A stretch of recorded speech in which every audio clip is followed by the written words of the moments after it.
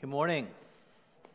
Today we're starting a new series, and I'm excited about this series because we're going to walk through several weeks together, and we have a counterpart in our life group study that is going to work through these same verses that we're breaking down from the pulpit each week in a Right Now media study that on James that Francis Chan did, and I'm really excited about it. He reminded us this week, if you've already seen it, that every silversmith knows that the refining of a precious metal requires heat. We've talked about this for a couple weeks, but I want to take it a little further this week. Chan reminded us that you have to apply fire to any precious metal to allow it to liquefy, and once that happens, all the impurities within that metal will then rise to the top. Then the refiner will take a ladle-like object and he'll remove that top layer, toss that aside, and this heat will be applied multiple times, the Bible says 7, to purify that metal. What he's trying to do, when he knows that it has been purely finished, it's purified to the point where it can be considered pure and as precious as possible, is when he has removed that top layer so many times that when he looks into the liquefied silver, he sees his own reflection staring right back at himself without the obstruction of any impurities. All the impurities have been removed, and he can see his own reflection revealed right there in front of him. And James, the half-brother of Jesus, writes a book to us that says that we are going to experience the same. Jesus said in John 16 that in this world we'll have trouble. But James goes on to explain why we're going to have trouble. There's a reason for the persecution and the heat that is applied to our lives through trouble and trial, and it's to produce something. It's to verify our faith. It's to show that we have a valid faith. And this is interesting that it comes from the hand of James, the half-brother of Jesus. I don't know that there's a better person to write such a book. He wrote it in between 44 and 49 AD, so just about little less than 15 years from the crucifixion to the resurrection. James writes this book being one who did not believe in Jesus as the Messiah before he was resurrected. It says that he revealed himself to James in 1 Corinthians 15. And when you read those verses through 5 to 8, he says that Jesus reveals himself to Peter, and then to the 12, and then to about 500 plus people all at one time. And then it signifies that he revealed himself to James, and then to the apostles, and then he goes on, he revealed himself to me, meaning Paul. Why did he signify and separate James? Why did he set him apart? Why did he say they revealed himself to James when Jesus had other brothers and sisters? Well, because James was a leader and would become a leader to the city of Jerusalem specifically. He's going to become what we would call at their time, the senior pastor of the church at Jerusalem. And this letter is written before Acts 15. In Acts 15, he's going to be appointed to the head of the Jerusalem council. This is a council that was derived during this time because they wanted to be able to signify how they would be able to have a relationship with Jew and Gentile in the same New Testament church. So this council was divided, and it was derived with James being the head thereof to be the leading voice in how the Jew was going to worship alongside the Gentile. Many people want to say that James wrote this book somewhere around 69 AD. There are some that believe that. I think that's going to be really difficult to do because the most accurate timeline we have for his martyrdom was 65 AD. So when he died in the mid-60s, it would be really hard to write this book after the fact. But James actually was thrown off the very portico where Jesus was challenged. Jesus was tested by the enemy. Throw yourself off this portico, and it says the angels will catch you, won't even let your heel dash against the stone. It was off that same portico that James gave his life for the commitment he had to his brother being the Messiah and as a bondservant to that faith. Have you considered that, though, like how difficult it would have been to be raised in the same house as Jesus? Like, can you imagine your parents looking at you and go, why can't you just be like your older brother? You know, is that fair? Like, did anyone have a worse trial than James? And was anyone more, accurately assigned to write about the trial that every one of us will go through when trying to emulate the life of Jesus?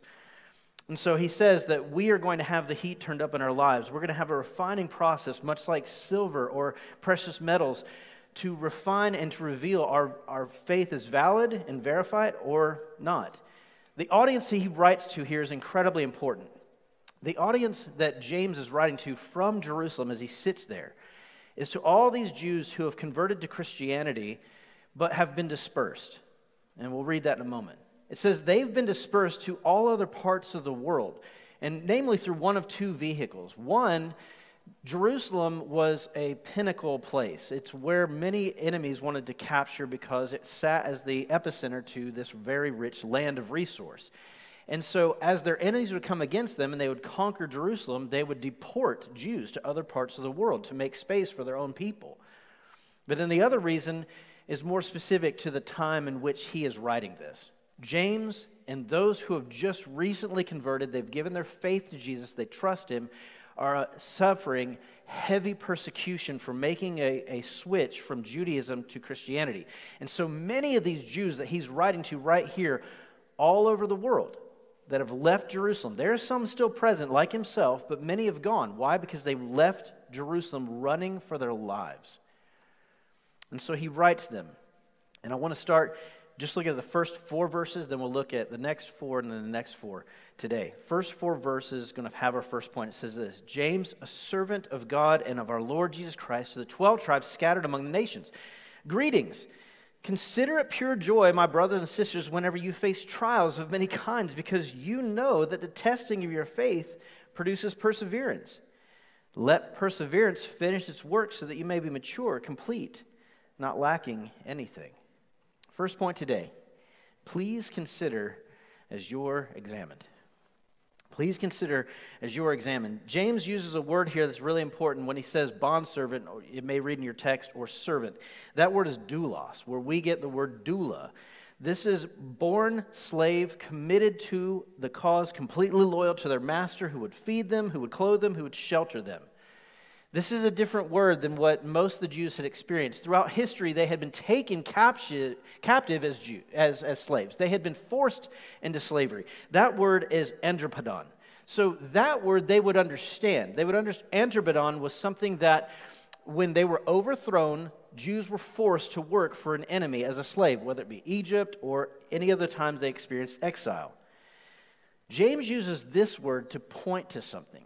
To point to his own new birth, a rebirth in Jesus. Remember, Jesus said you must be born again. He is saying that I am loyal to Jesus. I trust that the one that I was raised in the very same household was in fact the Messiah. He revealed himself to me specifically so that I could play the specific role that I am to in the kingdom. I was blessed enough to grow up in his household, but I didn't believe in him. I didn't watch. I saw my brother and I did not trust. But when he revealed himself after the cross, I recognized that I'd been created in his image far before the world had ever begun. And I was created with a specific purpose. And this is it. So I am telling you, from birth, my new birth, I'm committed and loyal to the one they call Jesus. And he is the Messiah that we have all waited on. You need to hear that. James would have a lot of clout as he writes this letter to Jews who were dispersed all over the world. Why? Because James, who doubted, would be the one that would so firmly claim his fame, claim Jesus' fame, and claim allegiance to fame. In fact, the apostles would later say, we appeal to issues of the church to James. He became such a strong voice, and he writes here, look, I'm a bondservant to Jesus, and will eventually be martyred for said faith. He says, greetings, korin.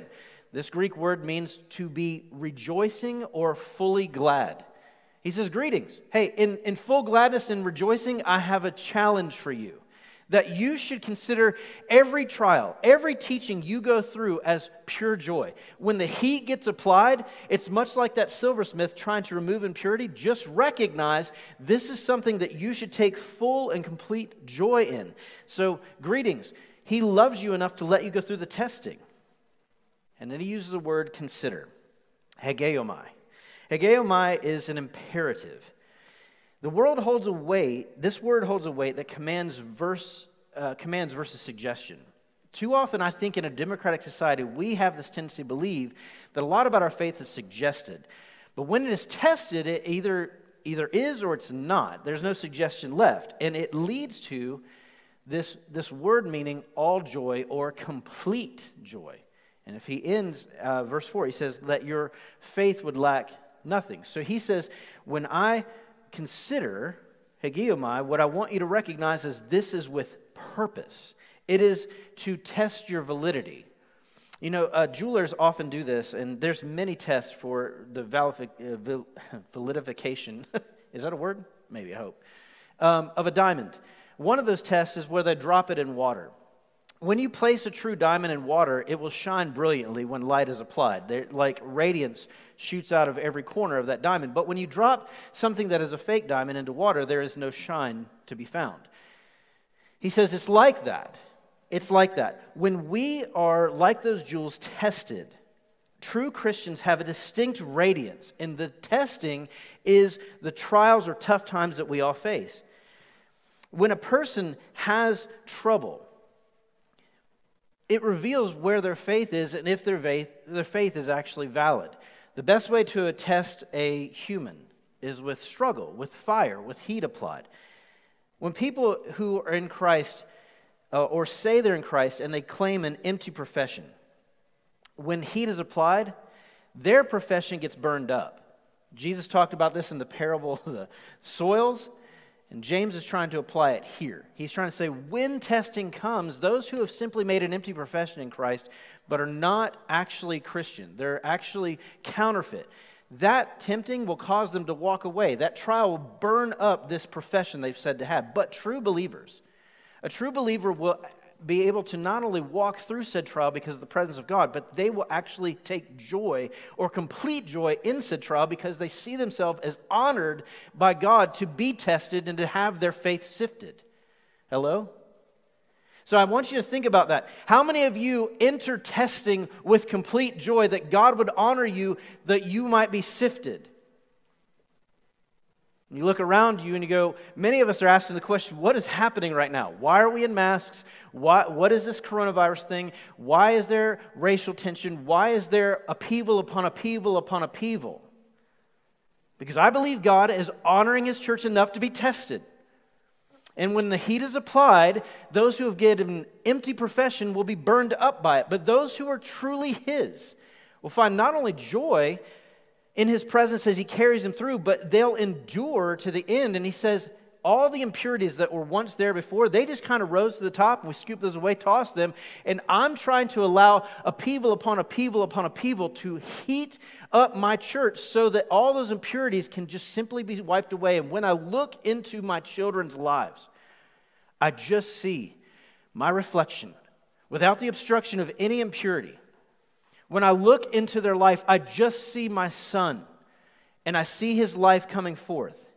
James is speaking to the unique fullness of joy given to every disciple as a believer who's entrusted with testing, that they would endure willingly and without complaining, because they recognize these trials are always for their benefit and for His glory. James reminds us that we must trust in the process, and we must trust Him as we go through it.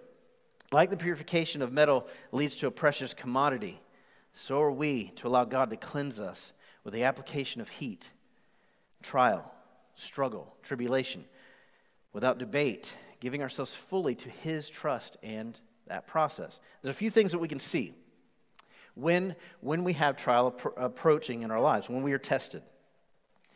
We have to see that testing as privilege, and this is how we can do it. Not liability, but privilege. Because when we see the testing from God's perspective, when we see that He's just trying to see the brilliance of Himself shine through our lives, when we're dropped in the water, He just wants to see the truth of His Son come forth from us when heat is applied. He says, your testing is intentionally to teach you that you have to depend on me. Your testing is about your favor with me and my willingness to allow you to reflect me to the rest of the world. That's what James is talking about. He's like, I get to reflect Him. Even though I denied Him, I get to reflect Him. And your testing is always about improving you, removing those fleshly impurities that were once there, that are not supposed to be there anymore. That's why He said, deny yourself daily and come after me. They're not supposed to be there, but He says this testing will, in fact, remove that. When I was a student pastor, I used to have interns. I was really fortunate to have students and college students and those who just finished college come back and decide to study for the ministry, and they wanted me to be able to speak in their lives and apply it. And so here's what we always did. I want to tell you about my morning meeting. Every morning we had a meeting where I would ask them, what is God saying to you? One simple question. I want to know what God is telling you. What is going on in your time with Him? What are you studying? What is God revealing about Himself to you? And every time, I would get how many parents in the room have middle schoolers? How many of you get fine? Okay. It's all good. Okay. A lot of profound wisdom in the answers. Just fine. Okay. So, I, of course, at some point have to be able to test if it's actually fine or not. And how am I going to know that what they're saying to me is accurate? So here's what I would do. I would take every intern at some point during their time with me, and it would be Wednesday night, about to have students. We'd welcome hundreds of students in the room. We'd sit in a pre-meeting in the back. We'd walk through the series for the night. We'd walk through what's going to happen through the event for the night, the whole worship service, step by step. We would have someone pray. We'd pray together, and we'd walk out of there ready to go. And I would stop my intern. I'd grab him and say, hey, hold on for a second. Look at me and go, what's up? I'd say, okay, here's the thing. I would take out of my pocket a figurine. Oftentimes, there's one of those little green army men. You remember those? You know what I'm talking about? The ones that don't move, just like this. I would take one of those out, and I would hand it to him, and I'd say, hey, here's the thing. We're starting in about 2 minutes, and you're teaching tonight. Wait, what? You're not teaching? No, you are teaching, and you need to come up with a 20-minute lesson that uses this figurine as an example. I need you to teach tonight. He goes, what are you going to be doing? I will be on the front row taking notes. I keep asking you what God is saying, and you keep saying, you're fine. Tonight, you get to prove it. And the next morning, in meeting, those were always fun. Because when you're back against the wall, what's really in you comes out. When they would stand here at this pulpit and say nothing, because they had been telling me for weeks they were fine. Now you have an opportunity to prove it. When your back is against the wall, what's in you comes out. Those impurities have a tendency just to rise to the top. But if there are no impurities in you, then truth comes forth. The reality is, a lot of people want to speak. A lot of people want to say something. But can I encourage you, church, the reason you are tested is so that you have something to say.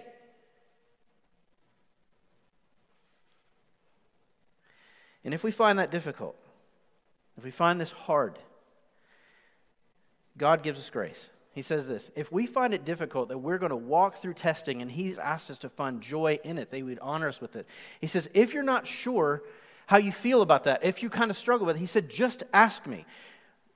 James 1, 5-8, He says, if any of you lacks wisdom, you should ask God, who gives generously to all without finding fault, and it will be given to you. But when you ask, you must believe and not doubt, because the one that doubts is like a wave of the sea blown and tossed by the wind. That person should not expect to receive anything from the Lord. Such a person is double-minded and unstable in all that they do. There is more significance in the context of these 4 verses than we have given credit to. It's not just simply, if you want to know, ask of God, like ethereally. That's not it. He's going, I want you to be confident as you inquire. So if you are walking yourself through a trial or a testing right now, and you're going, why is all this happening to us? Where is God in all of this? He goes, that's what I want you to ask about. I want you to have that question. Be confident that I am going to give you an answer. It may be tough to hear the reality of our testing, and we may struggle with that, but He says, ask me. Talk to me about it. Do so with confidence that I, your God, know what I am doing, and I will in fact answer you. I will tell you exactly why I'm testing you. Much like Justin handed the army figurine to his intern. I'm doing this for a reason. I want to see what's in you. I want to see my reflection in you. And I want you to be cognizant of the impurities that are evident in your life. You can give empty profession to everyone else, but I need solid conviction to come forth from you. And those who are tested, who are of firm conviction, will always have the life of Jesus come out of their love, of their life. They will have words that mimic his. They will have love that mimics his. And so he says, if you are uncertain as to why all of this is happening in quarantine and pandemic, ask me. I will not withhold from you. I will tell you exactly why. If you lack wisdom, just ask me why.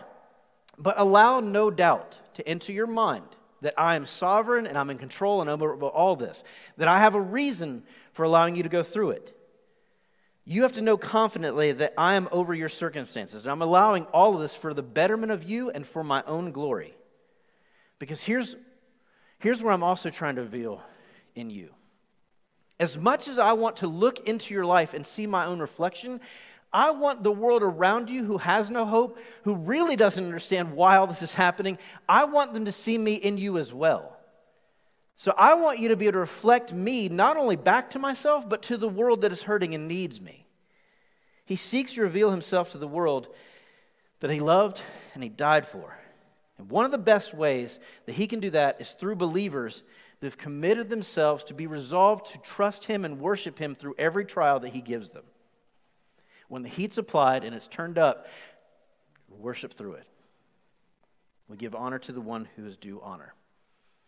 Finally, in James 1, 9-12, it says, believers in humble circumstances ought to take pride in their high position. Humble and high seems juxtaposed. Let me explain. But the rich take pride in their humiliation, since they will pass away like the wildflower. For the sun rises and the scorching heat withers the plant. Its blossom falls and its beauty is destroyed. In the same way, the rich will fade away even while they go about their business. Blessed is the one who perseveres under trial, because having stood the test, that person will receive the crown of life, and the Lord has promised to those who love him. Last point, be confident as you endure. Be confident as you endure. We talked about the flower rising above the rest of us last week. We talked about that. Here's what he says, the flower falls. James commends. He says the flower will fall. Earthly riches will fade away. The flower withers and dies under the pressure and persecution of the Christian life. So here's the thing, it's all going away. When the heat gets turned up, those things that are temporal and those who have placed their faith in those things, they'll go away. When those have status that rises above the rest of us, they shine like a flower because they have the status or the respect or the wealth of this world. He goes, all that will burn. It's going away. It's temporal. And so he says, the flower falls. But he goes, but believers in humble circumstances, he uses a really incredible word, kaiokamai. He says, take glory in your humble position. Take glory that I would willingly sift you from amongst the rest of the world, that you would stand out and you would shine brilliantly my love and my light to a world that needs. They all hold hope to the thing that's burning. You hold hope to the thing that never ends, me. He says, so you are blessed. The word here is makarios. It's the same word used repeatedly throughout the Beatitudes. When he says, blessed are the meek, blessed are the poor in spirit. It is to get our attention. James uses this word because that was the most paramount sermon Jesus ever gave. And he starts his book by going, you are blessed just like that when you allow yourself to go through trial. And it's not a suggestion. It's a command. My people have to be willing to go through it so that I can prove my life and love through them to the world, and I can see my own reflection when I look into their lives. They are blessed. Hebrews 13:5-6 says, I will never leave you, and I will never break a promise to you. So here it is. How many of you love the thought of going through trial? Yeah, me either. But he says that we should find complete joy in the fact that the heat will be turned up in our lives, because it's the only way that he can reveal himself in and through us. John 16, it says, in this world you'll have trouble, but take heart because I've overcome the world. Jesus told us we are victors because he was victorious. And every trial we face only serves to strip away old sinful impurities, that we might better reflect the image of our Savior, that he might see himself in us, and that our world may be exposed to him and his love in us.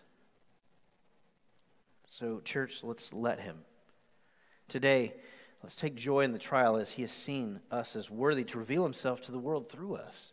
This morning, He cannot do that when our old flesh continually gets in the way of him revealing himself to others. He cannot reveal himself through us when we constantly allow the old flesh, our old sinful ways, to get in the way. Our trials prove to remove those. They prove to remove those impurities. They prove to teach us and the world of him. So this morning, Father, as we look at our lives and we respond to you right now as the band is coming back, as we respond to this word that you desire to reveal yourself in us to the rest of the world by testing us. God, I pray that you would see your Son in us. I pray that they would see your Son in us. May we be a people who would consider it pure joy that you would honor us with testing and trial, that you would, like the purified metals, you'd turn the heat up so that you could simply see your reflection in us and they could simply see you through us. This morning, the heat has been turned up.